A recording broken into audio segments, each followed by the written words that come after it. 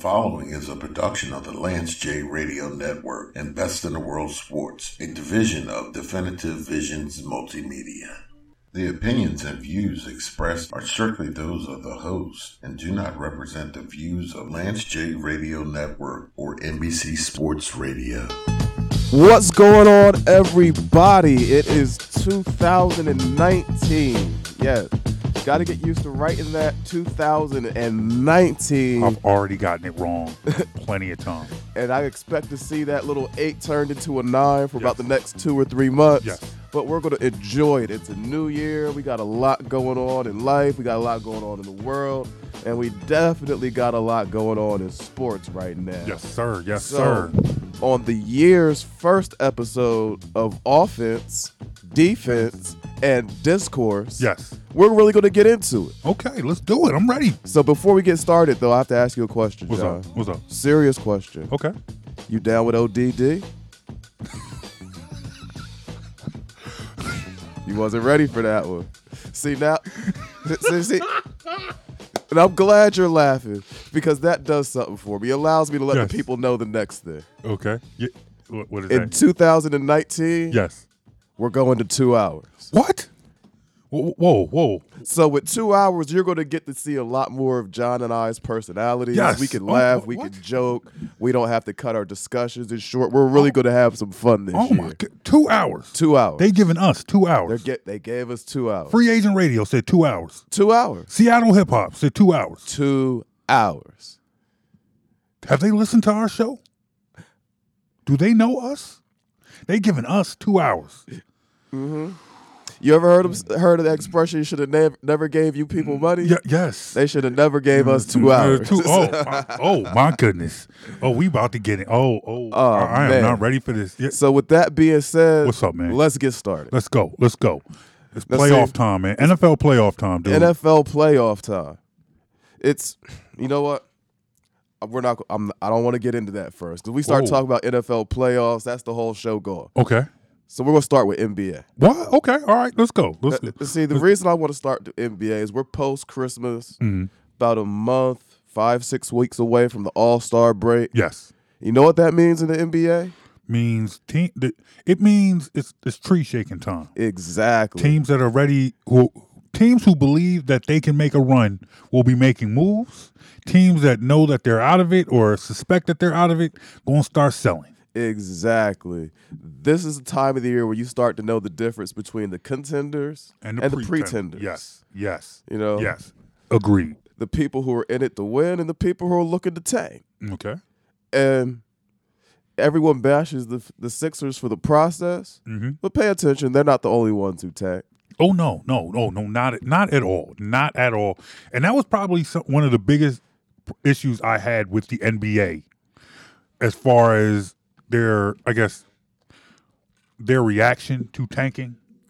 I felt like the Sixers were the only team that were tanking and were just like, "Hey, man, it is what it is." And I think that's what the league's problem with what the Sixers were doing was they weren't even giving the appearance of being competitive. Yes. They can live with teams that they know are trying to lose. It's been happening for a long time. Oh yeah. But for the sake of marketing, for the sake of fans, at least give the appearance of trying to win. But let me ask you this, because I know you're more than just a fan. You know, you're somebody with an objective sports mind, and you have an opinion. And I want your opinion. What do you find more insulting? A team that's just like, hey, man, it is what it is. We got to get bad before we can get better. Or a team that you know is bad, can't get better, trying to pretend like they want to get better when you know that they can't. Okay, we'll see. I'm glad you posited that question the way you did, because I understand where the average fan would be upset, feel insulted, like this team's not trying to give me a team that can win this year. But understanding basketball, I think a little bit better than just a casual fan, at least. I won't call myself an expert, but I'll say I understand it a little bit better than the casual fan. Okay. And the things one thing I know for sure about basketball is that being mediocre is the worst way to try to win. Because if you're in that, let's see, 8 seed to 10, 11 seed range where you're the last team in the playoffs, first couple teams out, you don't really have a chance to win. And also, you don't really have a chance to compete for the best players. No. So, Sixers, again, perfect example. After Iverson, during the Andre Iguodala years, they were a perennial 6 to 8 seed. No chance of really ever threatening for any kind of championship, Eastern Conference Finals, even. They made it out of the first round once, and that was only because Derrick Rose got hurt with the Bulls. So from that perspective, I completely understand and even supported what the Sixers were doing, because staying in the middle of the ground saying we're going to put out a team that's competitive but isn't really in a position to win, when you're looking long-term, big picture, our goal is to win the championship, that's not going to get it done, especially not in today's NBA with super teams, teams that have 3, sometimes 4 or 5 all-stars in the lineup. You want to compete with those type of teams, you have to have 3 or 4 all-star type talents in your lineup as well. So what the Sixers did, knowing they weren't in a situation where they had a LeBron James, a Kobe Bryant, a Kevin Durant, a player of that ilk on the roster to attract high-level free agents, they decided it was best to go the other route. Do it through the draft and make sure we're getting good draft picks by having a bad record. And the second part they did that made that effective was they drafted big men first. Because you need big men, but I don't care how good your big men are, without an NBA guard, you're still in the lottery. Orlando Magic had Shaq and still got the number 1 pick the next year. Of course, that number 1 pick was Chris Webber, who they turned into Penny Hardaway and ended up going to the NBA Finals. An NBA guard is essential to winning, and the Sixers went 3 years giving you T.J. McConnell. They cut Ish Smith because he was too good. I mean, think about that. They got rid of Ish Smith because he was too good. And then when they were really getting beat up about how bad they were losing and like, okay, you don't have any guards on the roster, they brought Ish Smith back for the last stretch of that season, and they actually looked a little bit better. And you understood why they didn't have Ish Smith on the roster the whole year. So I absolutely understand that process. So looking at this year's NBA team, let's start NBA season, the teams going through the process.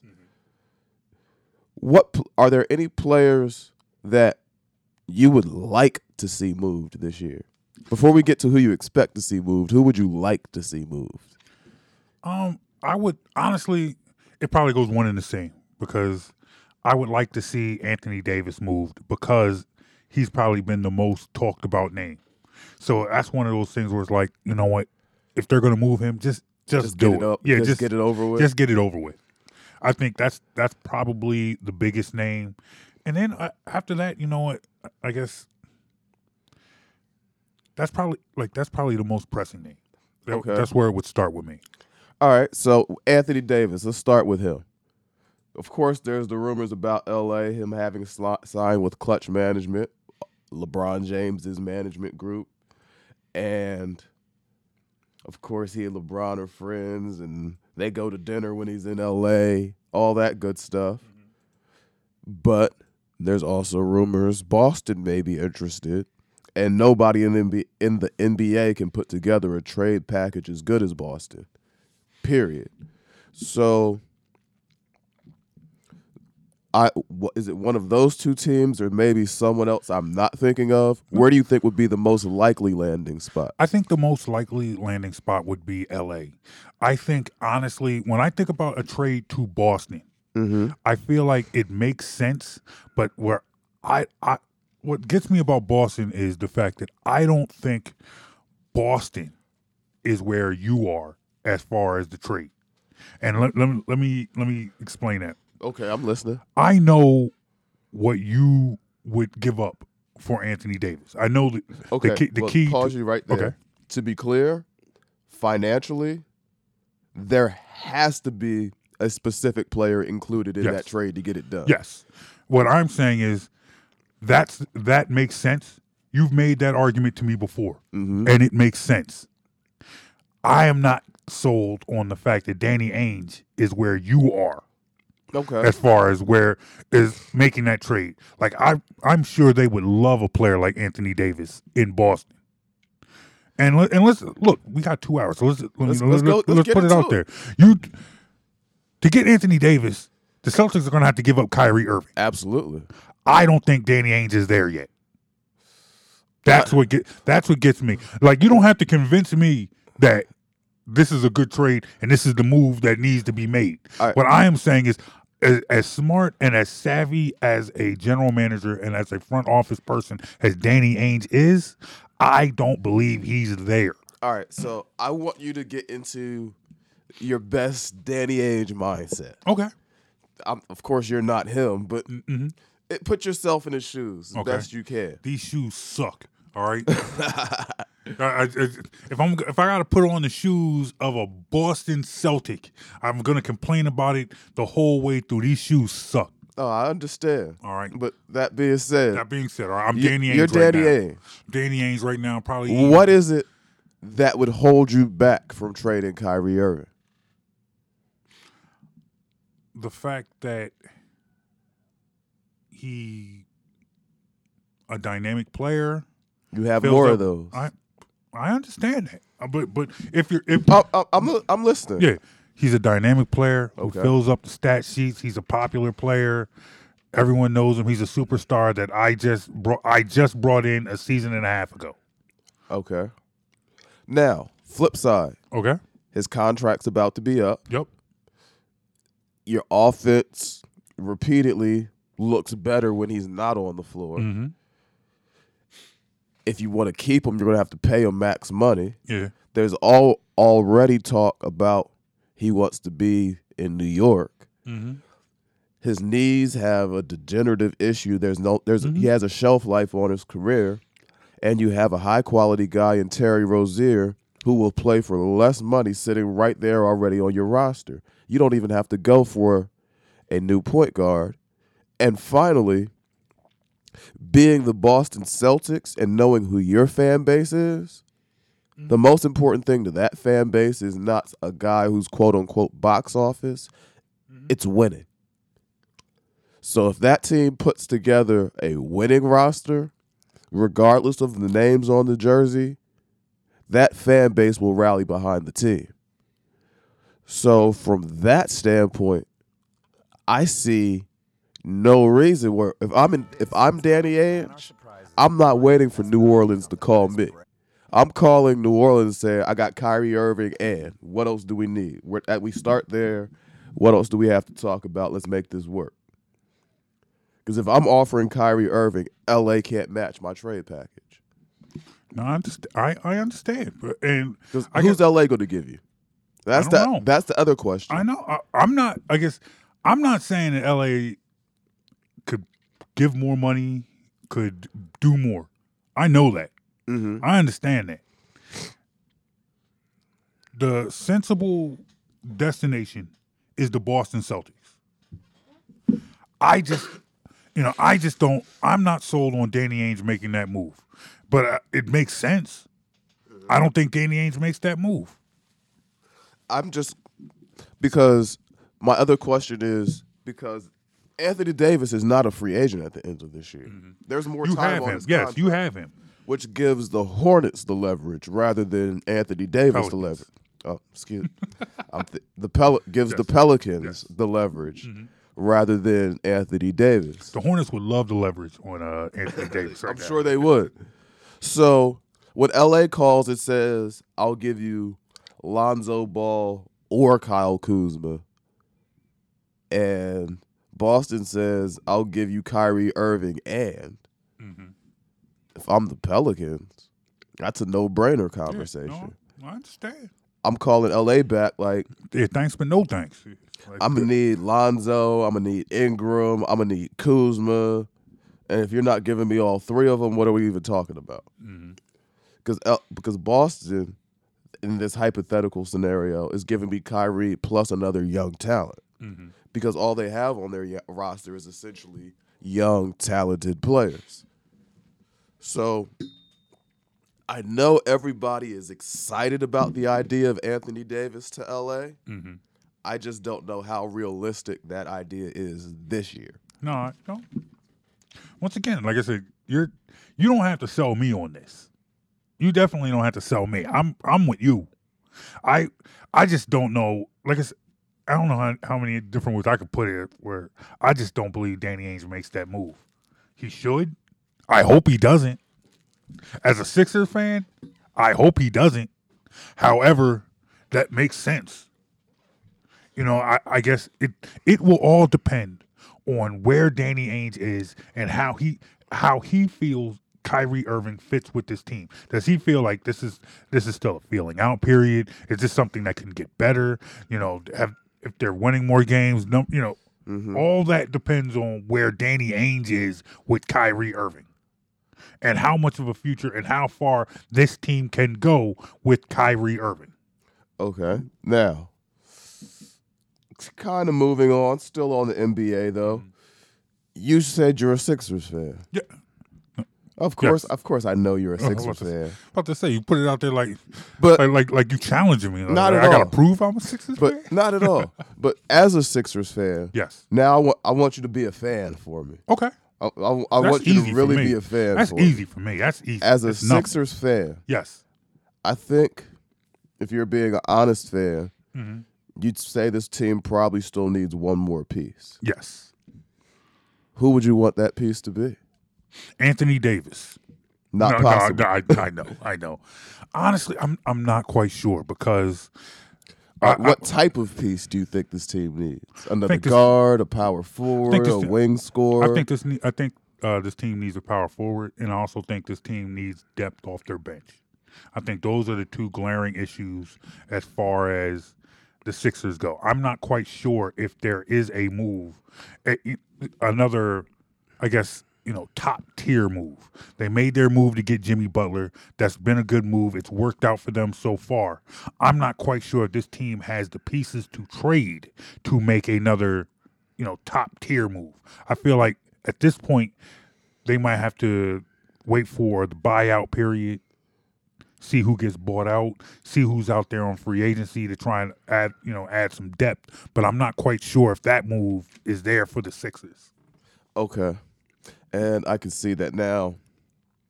I tossed out an idea to you a couple weeks ago about a player who's available. I thought the Sixers should at least kick the tires on. And of course, I'm talking about Carmelo Anthony, who anybody who's ever listened to me knows I'm not a big Carmelo Anthony fan. By not a big Carmelo Anthony fan, you mean you absolutely detest his game. I mean, I'm against And- everything he stands for as a basketball player. Yes. Everything. All that. Mm-hmm. That Made being that said, perfectly clear. based on skill set and need of the team, I think it's at least worth kicking around the kick because you could sign him for the minimum, Yes. and you have an open roster spot. Yes. It might jeopardize team chemistry, but you sign him for the minimum, you could get rid of him in 2 weeks if it's not working. No harm, no foul. So let me ask you this, because this show we do come from the Philadelphia area. Yeah. So, we all hear the stories, we all hear the news media where, we're friends with people on the beat, all of those things. There have been stories floated out there that team chemistry is kind of shaky, As is. So Specifically between the two young stars. and I guess there's been a lot of debate about that. Like, how much should we put into that? Is this much ado about nothing? Is this really a story? Is this much ado about nothing? Is this two young guys who might not be the best of friends, but can get along? But given whatever state this locker room is in, would you bring a Carmelo Anthony into a situation like that? All right. We're going to take a break, save that question, and we'll be right back with more offense, defense, and discourse. And I'm going to answer that question and more on the other side of the break. We'll be right back after this. Listen live online. FreeAgentRadio.com. It's 6:42 p.m. Time for Steve Plato and his son Dylan to do the dishes. They talk about everything from the yuckiness of girls to the awesomeness of his soccer team. Sometimes they don't talk at all. Then, hey! The dreaded splash fight. It's Dad o'clock, and it's the best time of the day. Because the smallest moments can have the biggest impact on a child's life. Take time to be a dad today. Call 877-4DAD-411 or visit fatherhood.gov. Brought to you by the U.S. Department of Health and Human Services and the Ad Council. Man, do I love card night. You ready, boys? You got a king? Go, fish dad. Oh, come on. This is WWE superstar Titus O'Neil. It only takes a moment to make a moment. Take time to be a dad today. Learn more at 877-4DAD-411 or visit fatherhood.gov. Brought to you by the U.S. Department of Health and Human Services and the Ad Council. The opinions and views expressed are strictly those of the host and do not represent the views of Lance J Radio Network or NBC Sports Radio. All right, everybody, we are back. Before the break, John and I were talking NBA. Specifically, we were looking at moves that were available to potential playoff teams, the buyers and sellers, as we approach the All-Star break in about a month. And we had gotten on the topic of possible moves for the 76ers. Now, John asked me an interesting question about chemistry, specifically with the Sixers and their young stars, where there are reports of tension, you know, and possibly it's a lot of talk, much ado about nothing, or it could actually be something.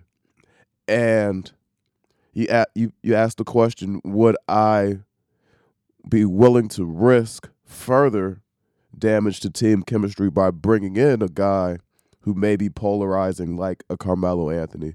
Now, I'm going to answer that question in two parts. Part one, the supposed beef, drama, whatever it is, between Ben Simmons and Joel Embiid, I don't think that is so much personal beef as it is about contrasting styles. Now, it's funny. NBA Twitter is an amazing thing. It lets you see a lot. It lets you inside a lot into players, but it also lets you know a lot about how fans think. Yeah. And I love the fans. I am a fan. Mm-hmm. We need the fans. The fans are our listeners. Yes. That being said, fans know nothing about basketball. Like nothing. Mm-hmm. They're convinced stats and guys who dunk are the best players. That's foolish. But I remember seeing this week on NBA Twitter, specifically Sixers Twitter, there were a lot of fans mocking the idea of Ben Simmons shooting more jump shots because he missed them. And they were like, now he's taking the worst shot in basketball. It's nice to see that happening. Of course, him missing shots is going to give us more spacing. That concept makes it clear to me that you don't understand how basketball works. It's not one-on-one. We're not in the park playing 21. Mm-hmm. We're not even playing 3-on-3. There are 5 usually very large men on a court for each team at a time. For any of them to work effectively, they have to have space. If I don't have space, there are going to be 2 or 3 defenders on me. Mm-hmm. Now, with Ben Simmons not being able to space and stretch the floor with a jump shot, does a couple things. One, defenders, they don't have to guard his jump shot, so now they're sagging back into his driving lanes and his passing lanes. So making the defense much easier to play against a team like that.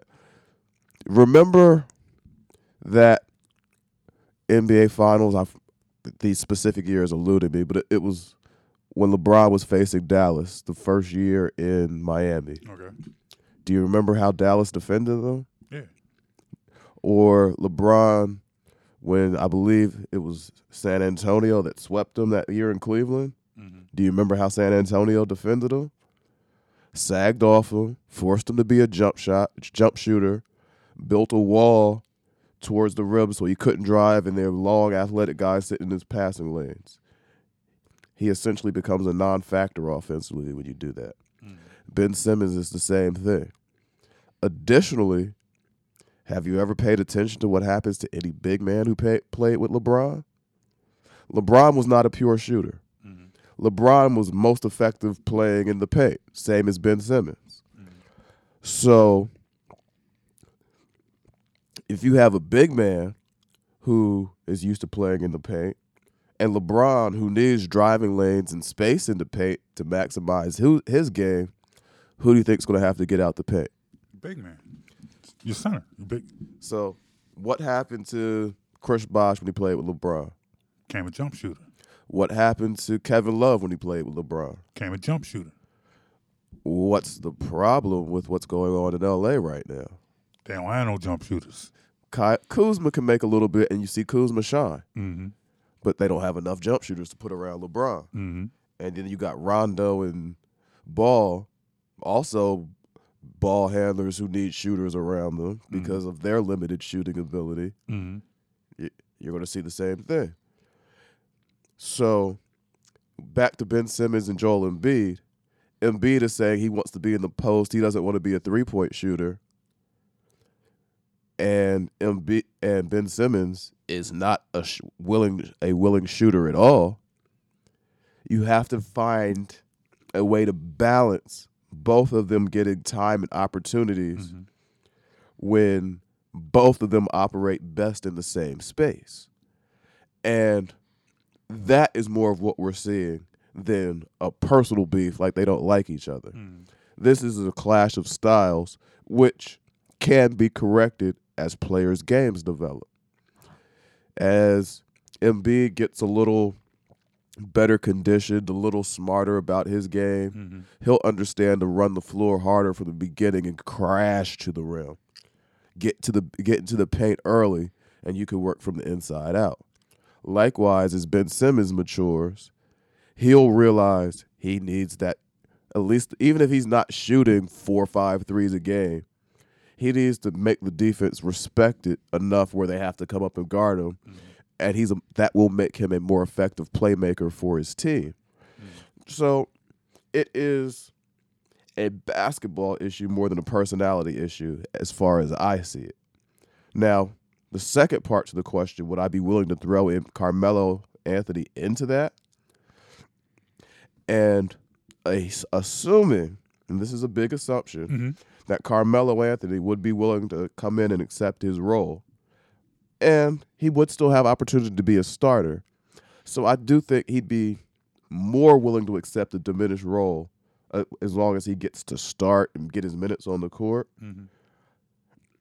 What his skill set would actually allow for additional spacing for both Embiid and Ben Simmons, because Carmelo Anthony is a guy who can score the ball from more than 10 feet away from the rim, providing consistent space. He's a guy the defense can't leave. So from that standpoint, I think, assuming, of course, that Carmelo would accept his role as third, possibly fourth option offensively, that it could be actually a way to help alleviate some of the tension with what's going on with Embiid and Simmons games. So I know that was a long answer. No, it was good. I'm taking advantage of the time we have. I understand that. I'm listening. I'm sitting here taking it all in. So my question to you is, given what you just said, that this is a clash. This is a clash of styles, not necessarily personalities. Do you believe that Brett Brown is the coach that can fix that? Is Brett Brown the guy who can get them through this? All right. Well, see, again, it's a clash of styles, but it's not a matter of X's and O's as much as it is about a need to develop skill set. And the one thing Brett Brown can rest his hat on proudly is his track record in player development. So that is the one reason why, if for nothing else, I firmly believe Brett Brown is the right coach for this team right now. 2 years from now, when the team is ready to take that next step, we'll have to reevaluate that. Okay. But the Sixers, or young teams in general, don't win NBA championships. This is not the team, especially prior to the addition of Jimmy Butler, but even now with Jimmy Butler in the fold, that I think is necessarily ready to compete for a title this year. Okay. They're at least 1, maybe 2 years away. Okay. So let me ask you this, because we're talking about. Let's keep it here in the East for right now. All right. Sixers aren't ready yet. Sixers aren't ready yet. Who is ready In the East? in the East? Well, you know what? Toronto looks ready. Toronto looks ready. Boston, yes or no? As currently constructed? Yes. No. No. Okay. Now, Boston is a team I think could get better by subtraction. I understand. But their offense just doesn't have the flow in it. Milwaukee, are they ready?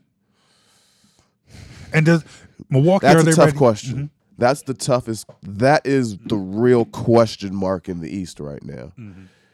Giannis every year, every day looks a little better and a little better and a little better. His jump shot is still limited. But he's trying. But he's trying. You know, it's like, because I hear people. It's improving. I hear people always wanting to make that comparison between Giannis and Ben Simmons.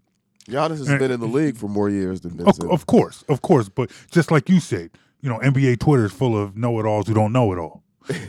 So of course that is the comparison, because when you have a point guard in a power forward's body, everyone's going to make those two comparisons. So, and in a lot of ways, it's a fair comparison. Yeah, but Giannis is further along in his development. Yes.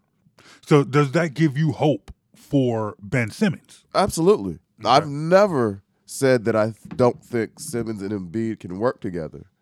I simply believe that it's going to take time. It's going to take time. Okay. Perfect example. Okay. First year, Penny and Shaq were together. They actually made it all the way to the NBA Finals. That being said, if you remember Penny at that point, while he was willing to take the shot, no one would ever confuse him for a knockdown shooter. No, not at all. No one would have confused him for that. There were, what was funny was he was like, people weren't convinced that he was a point guard yet. Exactly. He could pass the ball, he could facilitate. Sound like anybody else we hear about these days? Okay. And the number 2 thing, Shaq. We all know he couldn't shoot more than Shaq was more than 6-7 feet away from the rim, wasn't much of a threat to score at all. It's funny, and when I think about Shaq and the player he finished his career with, the player he became, the dominant center he became, it's amazing to me, because when he came into the league, I would have argued anybody in basketball that I thought Alonzo Mourning was a better center than Shaquille O'Neal coming out of college. Coming out of college, Alonzo Mourning had a more developed skill set. Yes. Shaquille O'Neal, however, had the physical ability that was unrivaled by anyone in years. The thing that made Shaq better than Alonzo Mourning, and then later on, like, totally surpassed Alonzo Mourning, was the fact that Shaq was so physically gifted. Exactly. Like, he could ride the coattails of his physicality to greatness. Like, where Alonzo had to work. Yeah, Alonzo had to work. Don't get me wrong. Alonzo's 6'10", 6'11", great shape, good athlete. I preface this by saying, but Shaq was Shaq. Yeah, I preface this by saying, one, Alonzo Mourning is probably one of my favorite players of all time. And you'll never hear me knock you for that one. Zoe was one of the best. Zoe was my dude. Zoe was my guy. Like, on my fan Mount Rushmore of all time favorite players, Alonzo Mourning is right up there. So I loved him in college. Loved him with the Hornets. Kind of going to he kind of hurt me a little bit, but I ended up loving him. But nonetheless, I thought when we're having those conversations, when you're having those barbershop conversations, I was in high school, so you got school bus conversations. Couldn't tell me that Alonzo Mourning wasn't better than Shaq.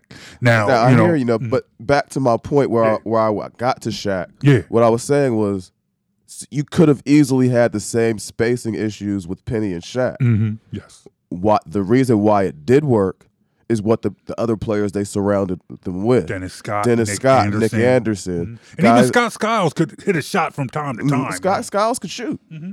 Brian Shaw was on that team. Yes. You had guys like that that would create the space for you. Yes. Which is that's the type of team you're going to build with a Ben Simmons at point guard and a Joel Embiid at center. Mm-hmm. Your 2 through 4 need to be guys that defend and make shots. Mm-hmm.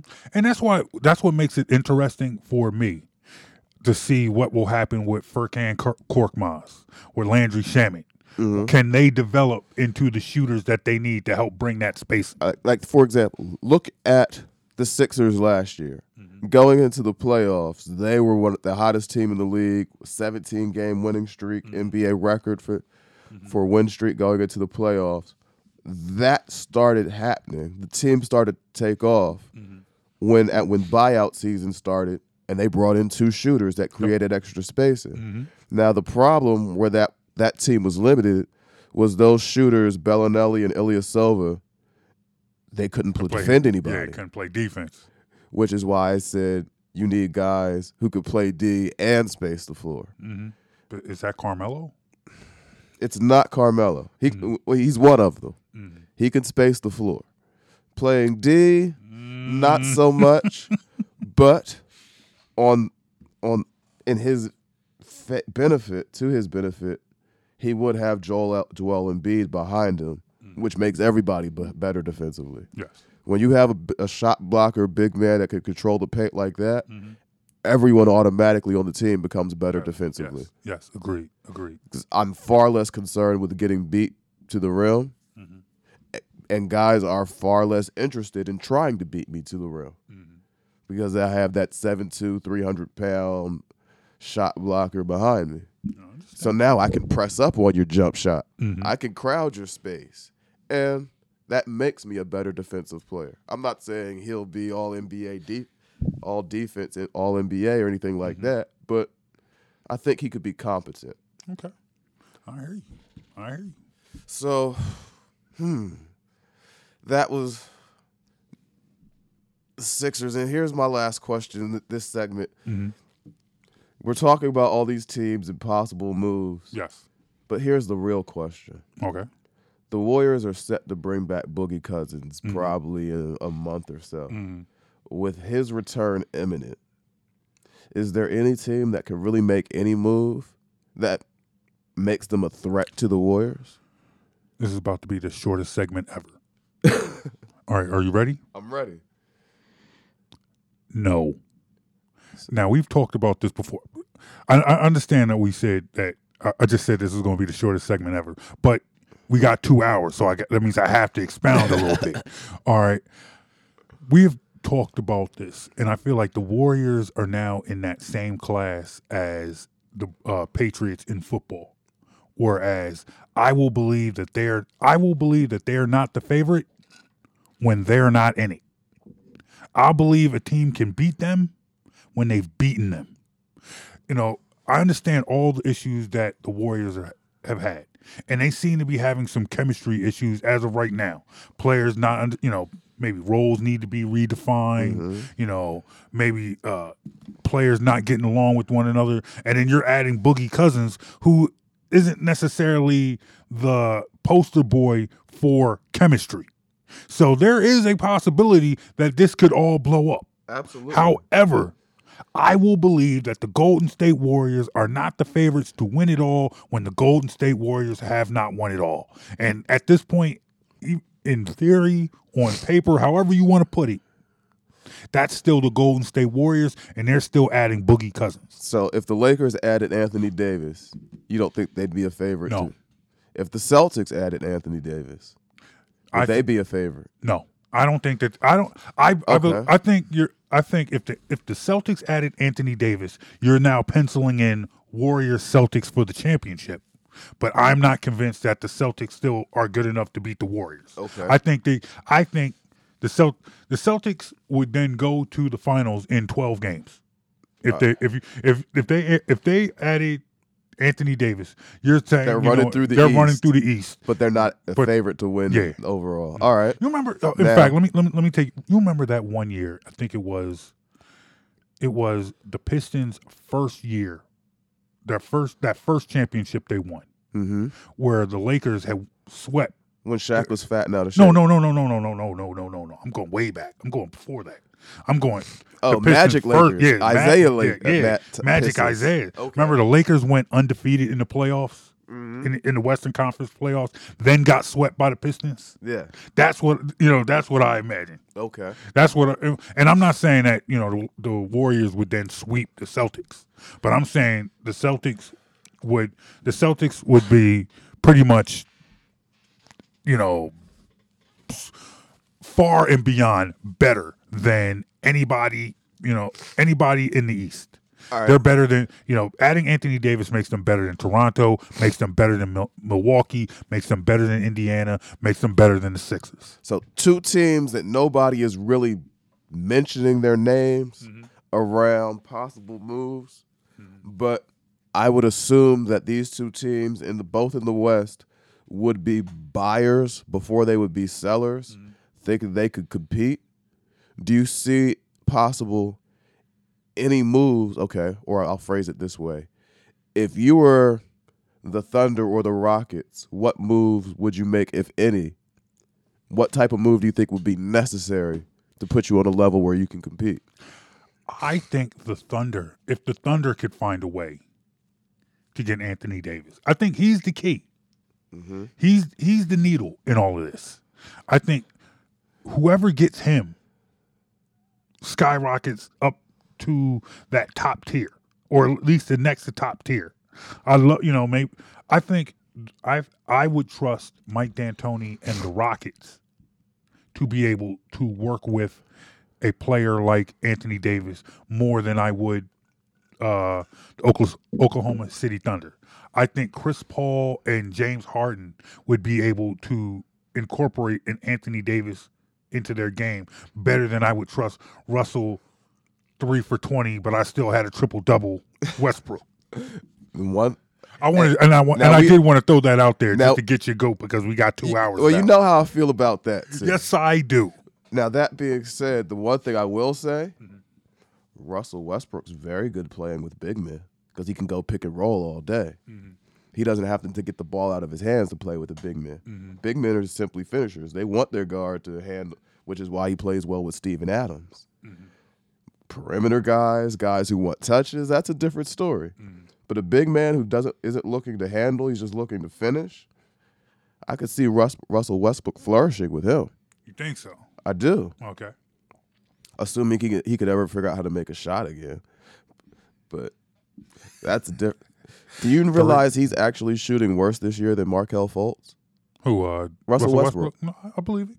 From three, like from the floor, from the three. Like, how do you shoot worse than Markelle Fultz from 3? Have you seen Markelle Fultz shoot a 3? Yes. All right. On that note, we're going to take another quick break. All right. Where are we going? Because look, we got time now. This whole 2-hour thing, mind is blown. I'm loving it. I am loving it too. We can talk more basketball, or we can switch and talk football. It's up to you. Well, we got to do football. Okay. Let's Playoffs.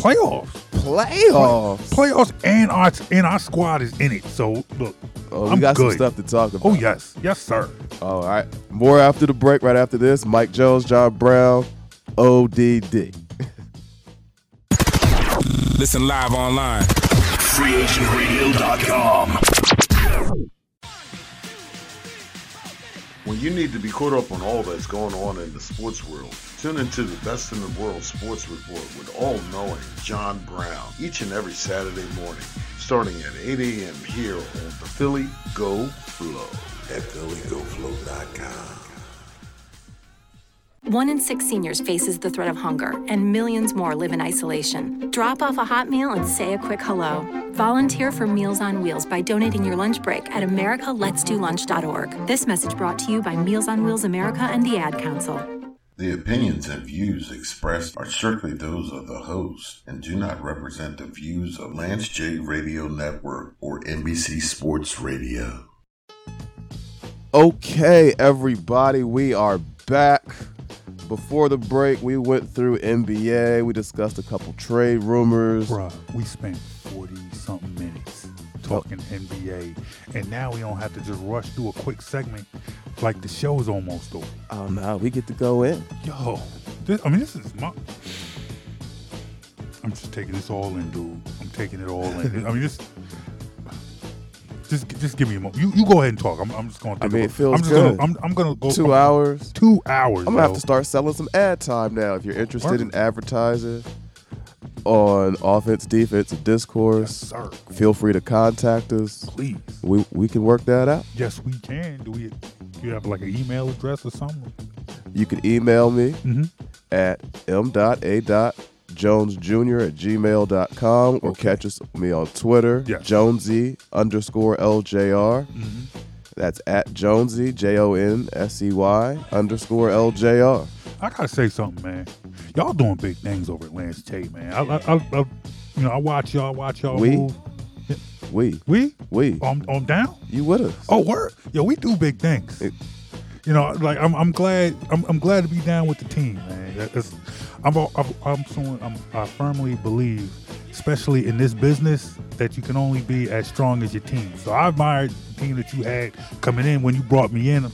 I feel like I'm a free agent that y'all just brought me in. Hey man, you only made the team stronger. Thank you, I appreciate that, dude. Man, I'm having a good time working with you. All right, so I got a question for you before we jump into this NFL thing. All right, go ahead, shoot. How do you feel as a fan? How do you feel about people who have more than one team?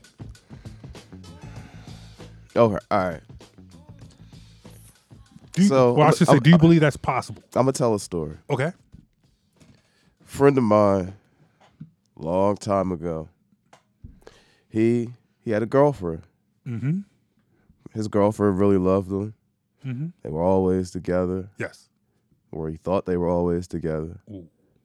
But he also had another girl on the side. Oh, no. Oh, okay. And see, here's the thing. Here's the funny thing. Mm-hmm. He actually tried to be fairly honest about it. He told them about each other. And they thought they could deal with it. If you could see the face I'm making right now. The force was strong with this one. Mm-hmm. Like he really worked his game as best he could. Mm-hmm. But where the conflict came, which was inevitable, was when they both won at the same time. Valentine's Day or a holiday or some little event going on, anything where girl A wants his time, but girl B also wants his time. He can't tell girl A, well, I would, but girl B is more important, or vice versa. And that's where, as much as he thought he was in a great situation, there was bound to be conflict. Yes. So, how do I feel about people having two teams? There's bound to be conflict. Yes. Say I'm a Raiders fan and a 49ers fan. I use those two teams. They're across the bridge from each other, same Bay Area. It's very possible you have, a regional connection to both teams. One's AFC, one's NFC. But what would happen if those two teams made it to the Super Bowl? Who you rooting for then? You can't say, well, I'm good either way. Both my teams are in it. I'm a winner. Nah, that doesn't fly. Gotta pick a side, man. Gotta pick a side. So, like, for example, I am an Eagles fan. Yes. No question. I don't care who the Eagles are playing. I'm rooting for the Eagles. Now, if the Eagles are out of it, I don't have a problem cheering on the Steelers simply for the fact of, let's keep it in state. I don't like the Steelers. I'm not a Steelers fan. This is in this situation where the Steelers are in it, Eagles are out. If I were to have any rooting interest at all, it's simply a matter of keeping it in state. but that doesn't mean the Steelers are my second team. Just means I don't hate the Steelers. You know? That makes sense. Now I say all this because here's my take on it. I believe that you can only have one team.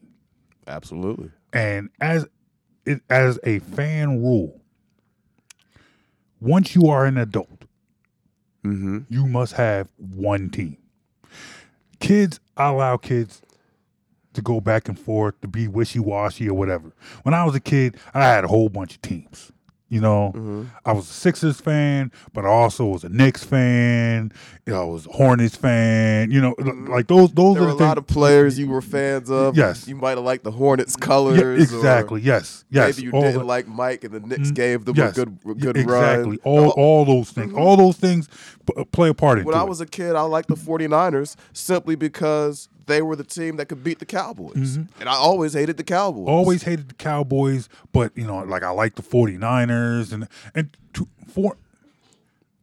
given that, you know, there was nothing that held you to that.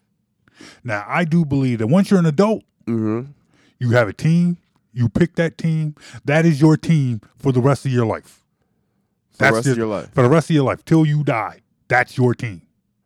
So no flip-flopping teams. No. You flip-flop, then you're out of sports altogether. So you moved to, I don't know, let's pick a city. Baltimore. Yes. No, I'm glad you put that out there because you know me. I am a graduate of Morgan State University in Baltimore, Maryland. You lived in Baltimore for some time. Yes. I went to school 4 years in Baltimore and then lived there 10 more years. That being said, like I said, you can only have one team. I believe that you can like other teams. But they're not your team. Okay. I like the Baltimore Ravens.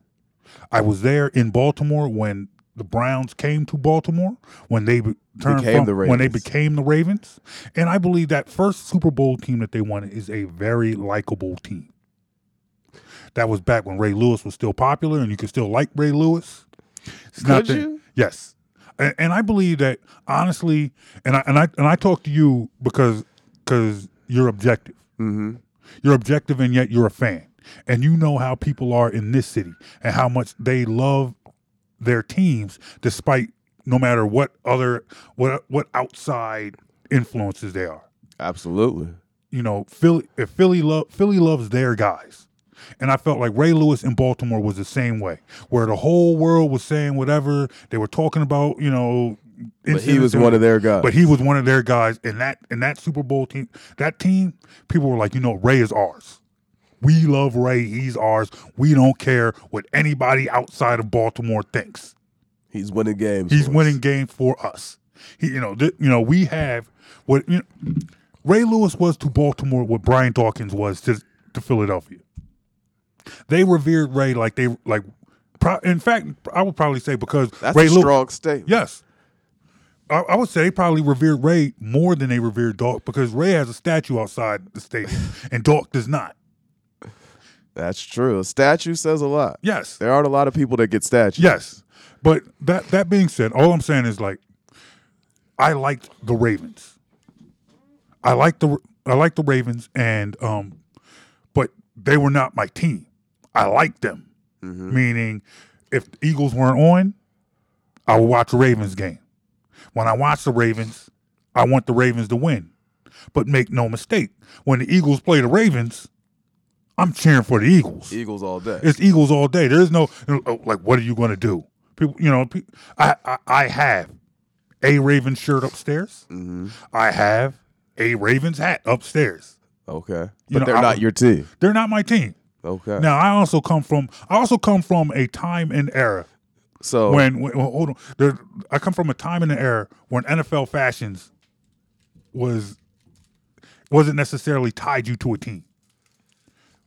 Where everybody wore their Raiders hat. Yeah, I say that right now because I've been wearing the Raiders hat all day. I'm not a Raiders fan. I don't like the Raiders. I don't care about the Raiders. I don't think about the Raiders. But it's the Raiders hat. If you grew up when NWA was hot, you wore a Raiders hat. It's a cultural thing more than a football thing. Yeah, exactly. I got a Raiders hat. I got. And as much as I hate to admit it, do you know how many people around the country used to have stuff like Yankees fitteds, Yeah. regardless of whether or not. Before New Era and Or- whoever make the cap. Or remember when the Colorado Rockies first came into the league? You see everybody wearing that everyone had CR. the CR, yes. Or When the Red Sox changed their logo to what they have now, how many people have Red Sox? When the Charlotte Hornets first joined the NBA with Yes. that teal and purple, Yes. everybody was wearing it. And then when you wanted to flip it, you got the San Jose Sharks. Mm-hmm. Exactly. I come from that time when you know, wearing team apparel didn't have to tie you to a team. It was a fashion statement more than a statement of fandom or loyalty to an organization. For me, it was like I was always a big Nike guy. Mm-hmm. I wanted to wear anything that Nike made. When I was a kid, when I was a teenager, if Nike made it, I wanted it. So that being said, I'm a Penn State fan. I will admit, I had an Ohio State jersey and I had a Michigan jersey because them jerseys was hot. When Nike first started making team apparel, not proud of it, but I had it and that jersey was banging. When I'd wear that joint and I'd wear it with. In fact, you know I have to stop you here, right? Yes, I have to stop you. Yes, go ahead. Because you said you're a Penn State guy. Yes, I am, and I had a Penn State jersey too.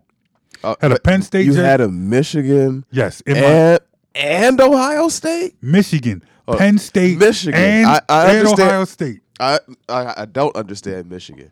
Let me not even say I understand. I don't understand Michigan. That's bad. Michigan, but Ohio State, I had it all.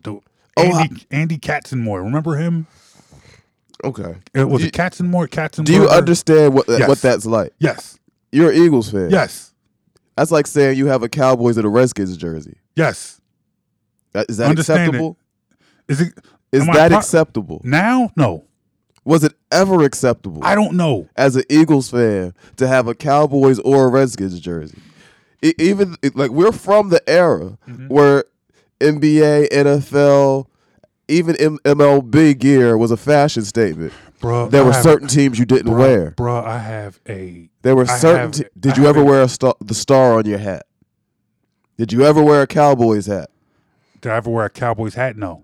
A Cowboys jacket, a Cowboys jersey. Look, man. All I'm saying is I have and I'll show you after the show. I have a photo album of me in a wide assortment of jerseys of players and teams that I never cared about. Were any of them Cowboys jerseys? Look, man, I'm just talking to you about fashion, all right? Me too. Look, I'm just talking about I want to know fashion about your fashion choices. No, look, man, I'm just saying, dude.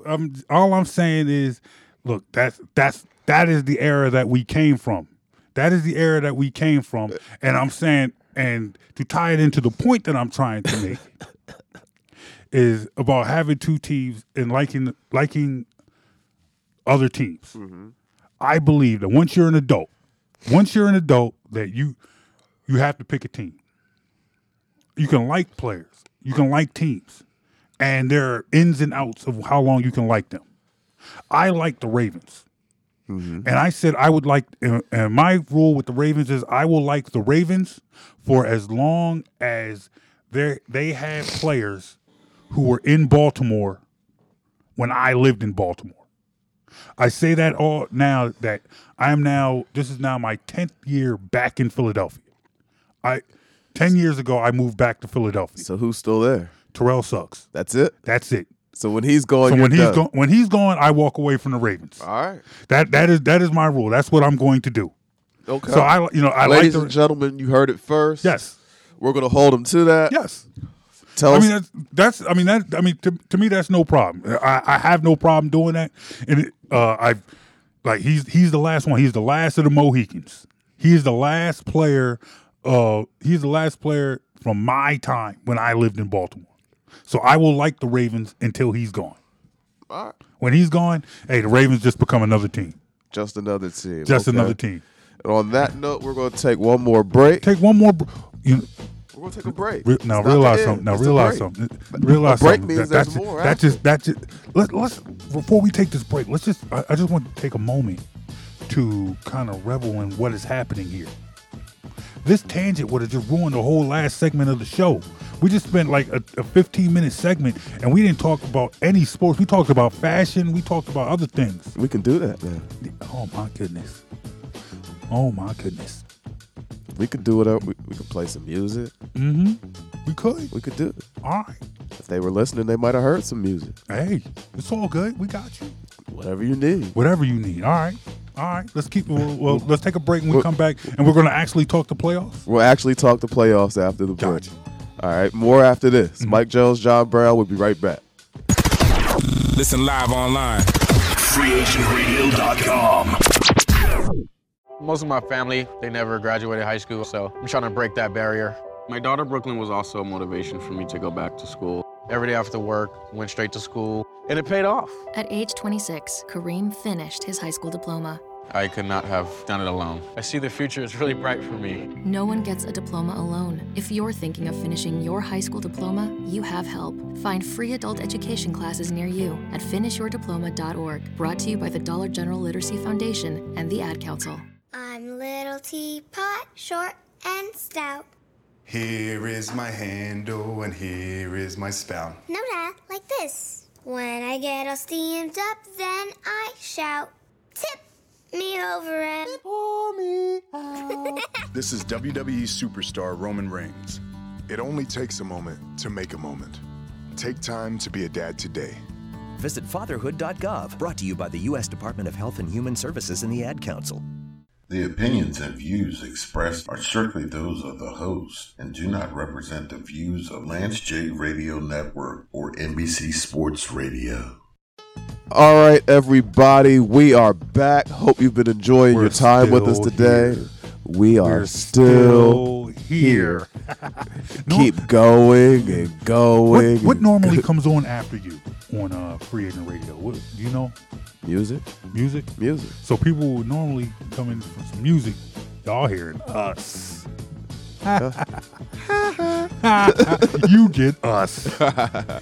Oh, man. But it's all right because we just as good, if not better than some music. All jokes aside, I hope everybody's enjoyed it. Thanks for joining us. Yes. We're going to get right back into it. Okay. Because last segment we got NFL a little playoff. derailed, but we're gonna try to get back on track. We're talking NFL playoffs now. It's that time of year.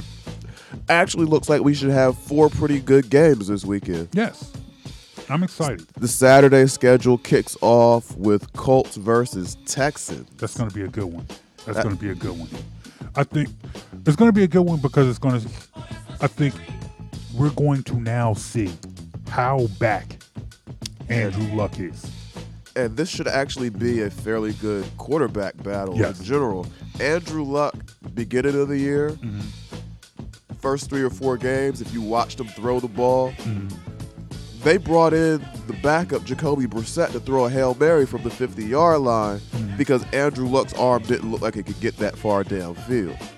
Now, to go from that to where they are at this point in the season, where Andrew Luck is now likely the comeback player of the year, and they won, 9 out of 10 or something like that down the stretch, approaching the playoffs. They are a very dangerous team. Their defense and their offensive line are significantly improved from the iteration of the Colts that we saw before Andrew Luck's injury. So anyone who hasn't been paying attention to the Colts this year, we can't just come in and write them off and say, no defense, no offensive line, it's all Andrew Luck. That's not these Colts. No. But I guess the question about the Colts, it's not necessarily Andrew Luck, but it's his weapons. T.Y. Hilton, Marlon Mack, and who? Good question. And does having to ask that question, does having to ask that and who against a defense like the Texans, what does that mean? Well, back to your original point, that will let us know a lot about Andrew Luck. Because if he's really who everybody thought he was going to be coming in, or who everyone is hoping he will be going forward, the ceiling on Andrew Luck was not initially a guy who was good, decent to good, but would need great weapons around him to take him to the next level. He was supposed to be the guy who was very good to great and would be able, with his skill set, to raise the level of the weapons around him. So if Andrew Luck, to quote Denny Green, is who we thought he is, then the weapons aren't that big of an issue. Andrew Luck was coming into the league hyped up to be that Tom Brady, Aaron Rodgers, Drew Brees type, who these guys, you never know who most of their weapons are. So looking at Andrew Luck, his weapons, well, the names on the back of the jerseys of his weapons should not be a big deal. As long as they run a proper route and don't drop balls when they hit them, it's really on Luck to be accurate and on time with the ball. It's really on Luck to be accurate, but Luck has to go up there and he has to stare across at Davian Clowney and J.J. Watt. That's pretty formidable. It is, but that defense can be scored on. Yes. We saw someone score 30 points on them in the last couple of weeks. We have. And let me ask you a question. What like, we see the Texans. Texans started the season 0-3 and then went off and rattled off 9 straight wins. So what team are we going to see? Well, that's because one of they struggled down. They struggled down the stretch. They did struggle down the stretch, but that's also one of the interesting things about this matchup. These are two teams that had very slow starts to the season, then got very hot. Now the Texans in the Eagles game, for example, down the stretch, I don't know that I would necessarily want to say that they struggled. They got off to a slow start against an Eagles team that, excuse me, against the Eagles team that was in a must-win situation and had a little bit of that good old-fashioned Nick Foles magic riding with them. And then week 17, when they needed a win to clinch the division, they got it done. So they might not have looked like world beaters coming down the stretch, but I don't know that I would go as far as to say that they were struggling. They just weren't the hottest team going into the playoffs. Okay. Now the Colts played Houston a couple weeks ago. Colts went down to Houston and beat them.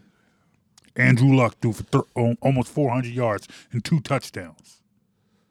You know, so he's done it before. Absolutely, he's done it before. But it's a huge task. It's absolutely a huge task to ask him to come down there and beat the Texans in Houston twice. But I think this will be a huge task for both quarterbacks. Andrew Luck had a playoff run his rookie year, and then not since. And this is Deshaun Watson's first playoff appearance.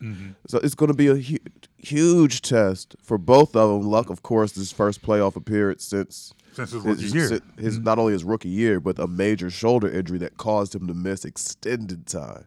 This is a big-time test for both of these guys, and I think it'll be a very, very good game. So that being said, who do you think pulls this out? Me, Texans by 10. You think so? I agree with 31-21 Texans. I can't see Luck and the Colts going down to Houston and beating them in Houston twice. I would agree with you on that. I don't see that happening either. I think Texans are going to be prepared. I think Deshaun Watson is a gamer. He throughout his career, college and extended, he shows up for big games. He makes big plays, and I expect to see more of that. I like the Houston front seven. You know, I think they're going to hit Andrew Luck all game.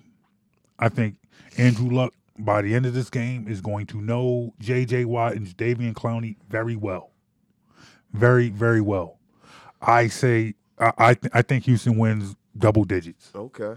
All right. At least 2 scores. All right, well, let's move on to our next matchup. Okay. You know, I was. You want to keep it You want to keep it Saturday? That's exactly what I was about to say. Let's keep it Saturday. The next Saturday game on the schedule: Seahawks going into Dallas as a wild card team versus the Cowboys. Cowboys won the NFC East. Seahawks put up a very good effort, clinching a wild card spot in Week 16. Yes. And securing the number 5 seed, which gets them a matchup with Dallas. Now, this will not be the first time these two teams have met in the playoffs. No. I don't believe that any of these guys were on the roster the last time. It was 2007. Okay, no. Do you remember who the Cowboys quarterback was? Was that Drew Bledsoe? That was not Bledsoe. When I tell you about what game this was, you'll remember it instantly. Okay. Tony Romo was the quarterback. Oh, was that oh goodness, was that the game when he was holding the That was that game. That was the game when he was holding couldn't get the snap he down, couldn't get the tried snap to scramble down for to the field goal. End zone, Yes, get in. yes. That was the last time these two teams played in the playoffs. So that was the TO, that's my quarterback game. That was that game. Can I before we talk about it, because we got time, guys, can I have a moment for some to get into some fandom? As we call it on my podcast, the Best in the World Sports Report. Make sure you follow us on Twitter at PITW Sports. And you can find the podcast. Yes, you can find the podcast on SoundCloud and iTunes. All right. We talk fan-ish. When you're a fan, when you're an Eagles fan, you get into it with Cowboys fans all the time. It's customary. It's par for the course. It's par for the course. If you're going to like the Philadelphia Eagles, you know that at some point in time, you're going to have to spar verbally with some Cowboys fans. Have to. What is the bread and butter of Cowboys fans when they argue with Philly fans? Well, we got 5 rings. Exactly.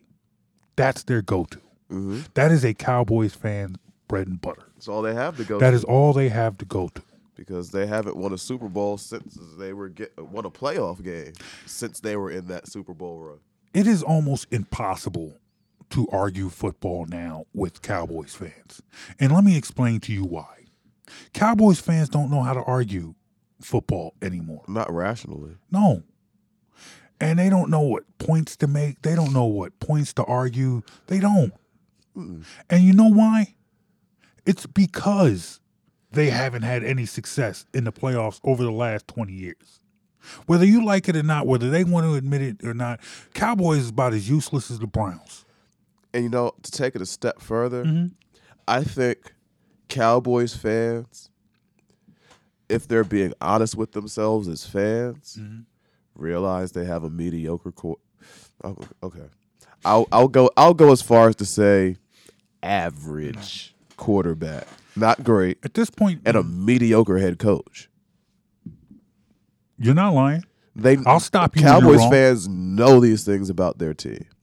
So if you could get them in a moment of honesty, they'll tell you that's the reason why they cling to the Aikman, Smith, Irvin glory days. They don't expect this team to really challenge for a title. But it's like Cowboys fans will get into Eagles fans in these delusional and just crazy, nonsensical arguments. Right now, Cowboys fans are probably arguing Dak versus Carson Wentz. I think that one's done. It's done, but the fact that Carson Wentz isn't even playing this weekend. True. Just it just emphasizes that Cowboys fans don't know how to argue football anymore. That's very true. Cowboys fans have no clue how to argue football anymore. But before we get into a Cowboy fan bashing session, no, but I guess I'm saying all this to say that at this point in time, because we're looking at this game and we're talking about the game, and I firmly believe that the Cowboys are one and done this year. That's what I wanted to hear. That's where I was going. The Cowboys are one and done this year, and Cowboys fans are so excited about this playoff run.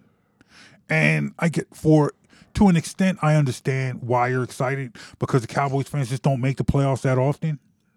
They've been pretty much 8-8 under Jason Garrett. So there's a good chance that after this playoff run, they're not going to make the playoffs again for at least another 2-3 years.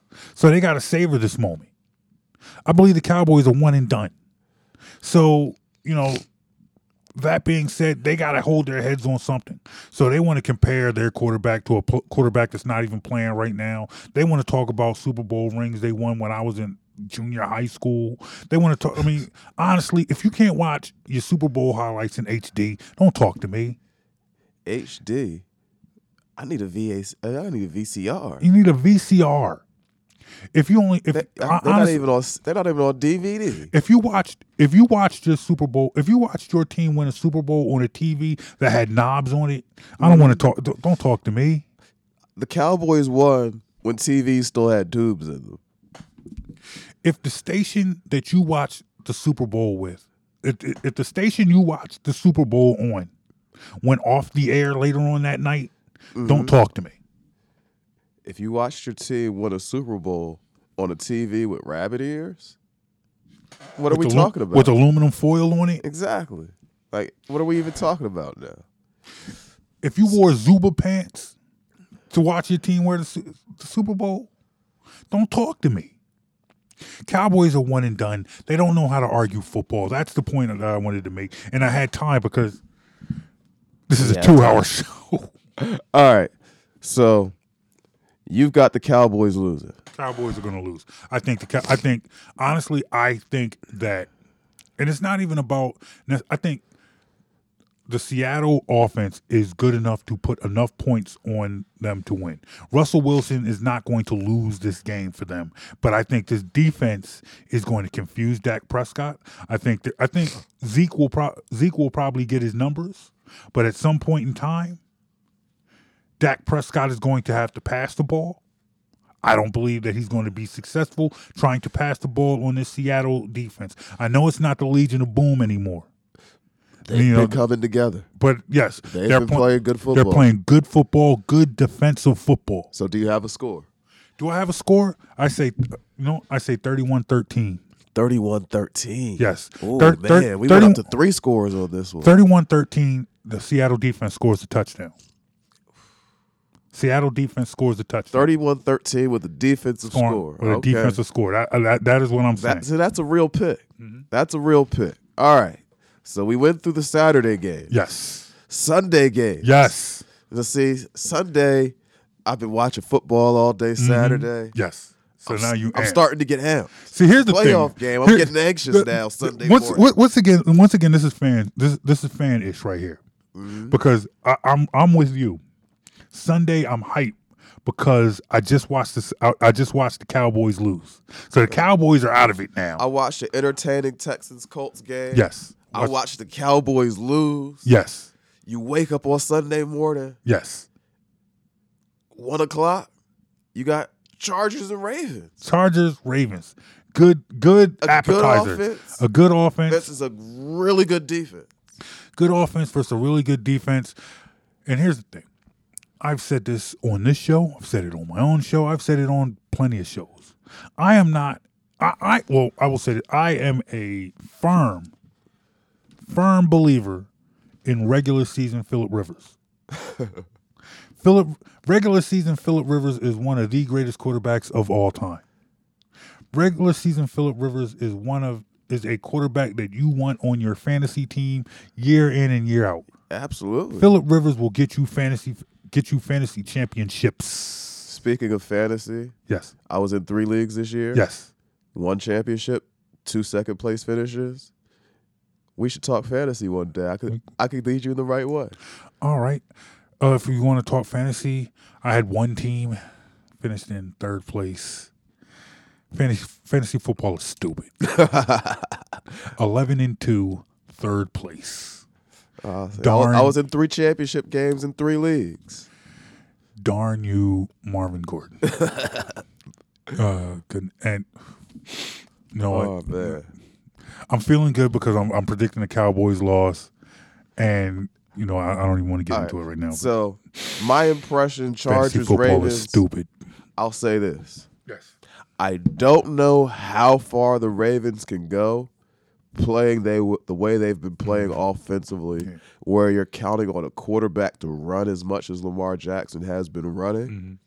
But I'm with you.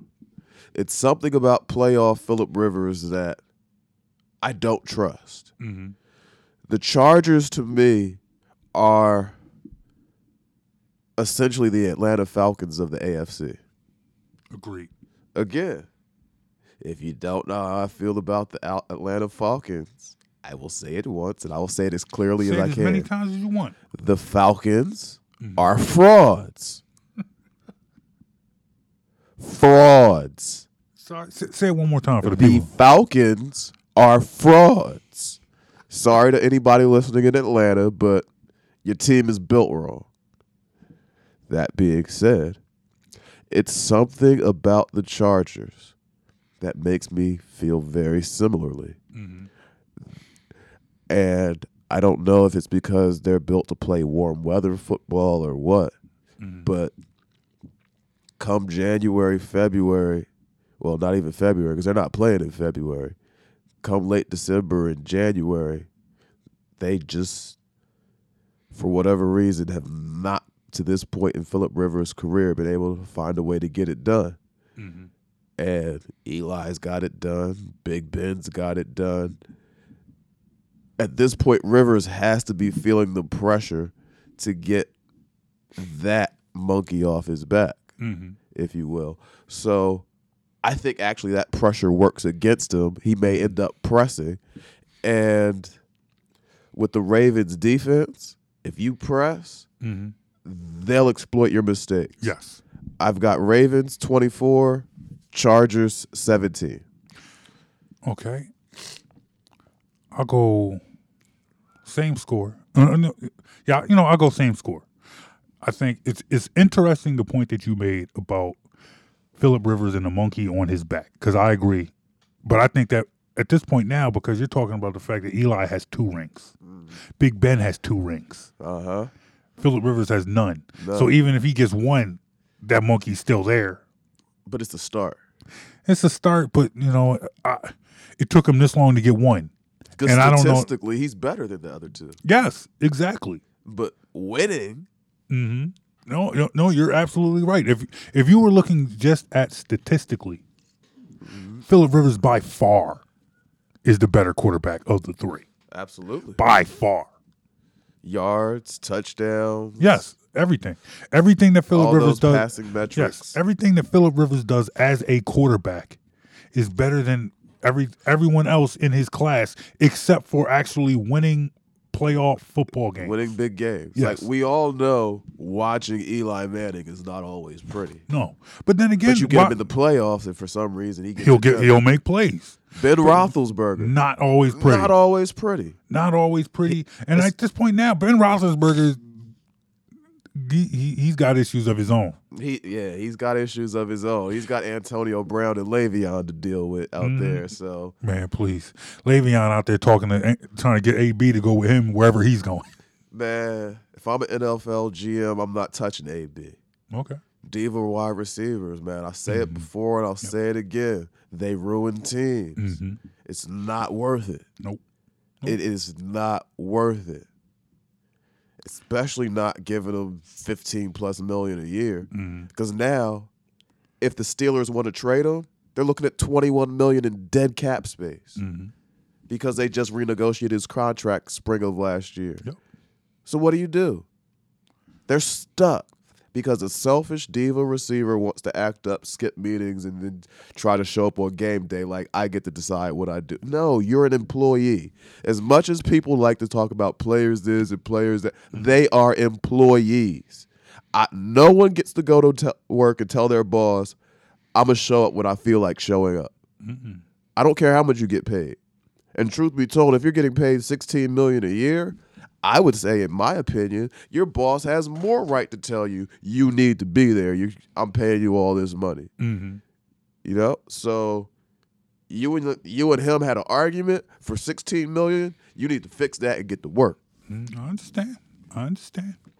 So that being said, you said 24. You said 24-17. 24-17. All right, Ravens. I'm going to say. I'm going to say. Let's see. I'm going to say. So that leaves one more game. Let's see. I told you I woke up Sunday morning anxious and excited. Yes. We've been through 3 games starting on Saturday. Yes. and they made me wait for the last one. Mm-hmm. The last one's the one I want to see. Exactly. And I think the last one's the one you want to see. No, ain't no think about it. Yes. Last one's the one I'm going to see. We're talking about the last one I wanna Philadelphia see. Eagles and Yes. Chicago Bears. Yes.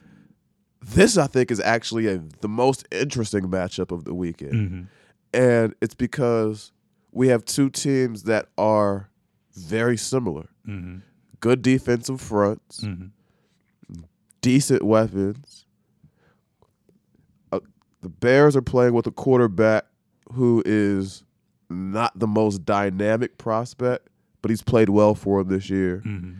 And the Eagles are playing a quarterback who, while not being the most dynamic quarterback, has been playing very well as of late. And he's also has a history at this point of playing well in the playoffs. I dare you to do something. What? Name a bad playoff game Nick Foles has had. This point, there's last season, and last year's run he had last year's run. He's only had two playoff years, right? Last year he played 3 games. There was games. There was a half that wasn't great, but the second half he came back and did the job very well. And the first playoff run against the Saints, he played well, left the field with a lead. And the last play, he hit a guy in the stomach who just couldn't catch. Nick Foles shows up in the big games for some reason. So we'll see. I mean, I think this by far, out of all those games in Nick Foles' playoff careers, this by far could probably be the best defense that that he will have faced. I'd agree with that. The Chicago defense is the best. I think Khalil Mack, for starters. Akeem Hicks. I think that's second. Kyle Fuller's leading the league in interceptions. Yes. There's a lot going on that Bears defense. So he's going to be tested. Absolutely. He's going to be tested, and he's going to have to make plays. He's going to have to play the game of his life. I don't know that to be true. Okay. I'm going to tell you why. Why? I look at it from this perspective. Mitchell Trubisky. For all the things Eagles fans like to bash Jim Schwartz for, and there are times where he gives the fans good reason to be upset. Yes, definitely. He is still, without question, the best defensive coordinator they've had since Jim Johnson. Okay. And that being said, though, there's a lot of I'm not saying he's perfect. Yeah. I'm just. But what I am saying is that I don't expect Schwartz to go out there and be exploited by a quarterback in his first playoff game. Okay. So, as great as the Bears' defense is, I see Nick Foles as being more capable of scoring against Chicago's defense than I do Trubisky being able to score against the Eagles' defense the way they've been playing coming down the stretch. Because as banged up as that secondary has been, they've been playing much better football in the last couple games, on the defensive side of the ball especially. So from that perspective, because at the end of the day, it is about what team can score the most, I expect the Eagles' offense to be able to be more productive against Chicago than I do Chicago's offense to be able to be against the Eagles' defense. So for that reason and that reason alone, I actually believe the Eagles can and will win this game. I do. I believe that they can win this game. I most certainly believe that they can win this game. Not quite sure that they will. Because just this defense. Now, I agree with you that it's going to be hard for Mitchell Trubisky to exploit this defense. Exactly. I'm not quite sure if he has the weapons, and if he's the type of quarterback to do it. All right, I'll ask you 2 questions. Okay. Try to help you out along the path. Okay, I'll take that. If you had to guess, make an estimate, how many points do you think Trubisky could put up against this Eagles defense? If the defense is playing well and Trubisky's having a typical solid day, what would you think that he could put up against the Eagles?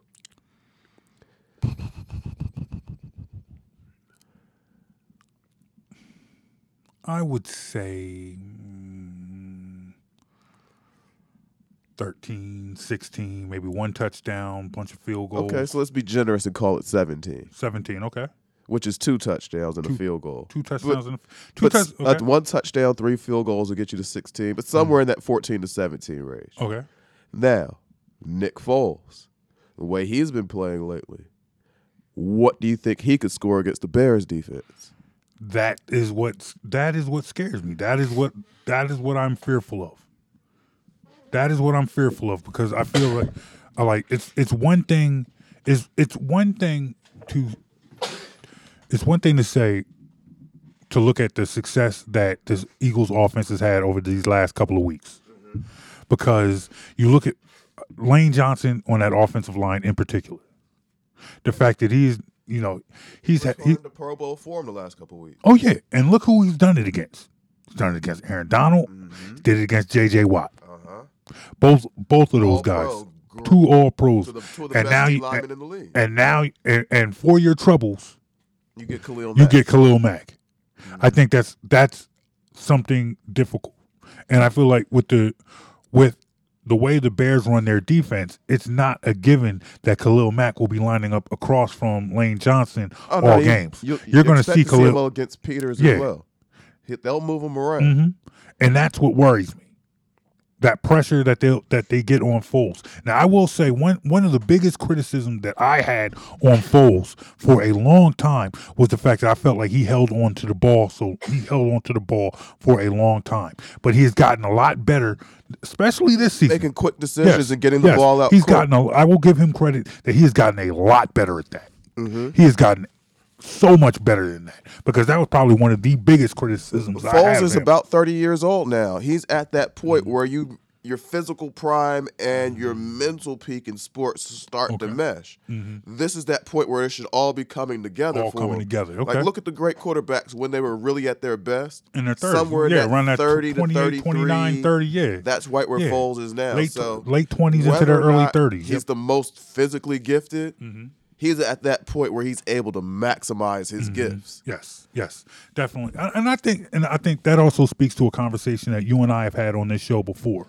when we've talked about backup quarterbacks and the importance of quarterbacks who know the offense. Absolutely. And I have always said, and indulge me a second to make a point before, okay, because I have said to you before that I felt like that was one of the most overused and overrated sayings in football. And I always disagree. And you always disagree. But the reason why you disagree is because you feel like with the quarterback, it's important. This is other positions, not so much, but quarterback, absolutely. No. This is where I'm going. This is where I'm going with this. I feel like if there was a quarterback that this really applies to, I would say it's Nick Foles. Absolutely. Because and this is why. Because I believe that as much as I've criticized Nick Foles, what Nick Foles does and what Nick Foles has a history of doing that can't be argued, Nick Foles makes plays. Absolutely. So for me, I feel like, yes, it is important for the quarterback to know the offense and familiar with the offense. When you're talking about a quarterback who's sitting on the sideline with a baseball cap on and a clipboard, and he's explaining it to your starter. That's when, to me, that is when it is important to have a backup who knows the system. In the end, when it comes down to playing, you need a quarterback who can make plays. And what separates Nick Foles from just your garden variety backup quarterback is Nick Foles makes plays. Nick Foles can make plays. Nick Foles has made plays. And he knows the system. So that makes it an added bonus. So that might not mean, so Nick Foles might not be a franchise quarterback, but for me, that's an argument for another day. Absolutely. We don't need to have that argument right now. What we do know about Nick Foles is that he can make you plays. Put a good team around him, he can make the plays to win. Yes. It's like, to me, those are points I have no problem conceding. Those are points I have no problem conceding. I am not convinced that Nick Foles can make enough plays to beat this Chicago defense. All right. So on that note, I've got the Eagles 27 and the Bears 16. What really? That's what I got. 27-16. 27-16.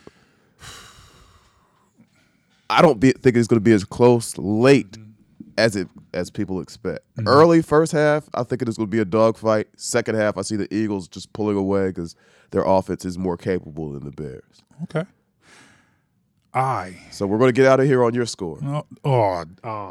You know what? Fine. And then we're going to revisit all next week. Your scores and mine, our picks. You know what? See how we did. Okay. This is what I'm going to say. I am going to say Chicago 19, Eagles 13. That's an honest opinion. That is an honest opinion. So I'm not mad at you. I'm saying Chicago 19, Eagles 13. But there's something that you and I talked about on Twitter, openly on Twitter this week. And what was that? You tell me. We had a couple conversations. We talked about on Twitter me being wrong.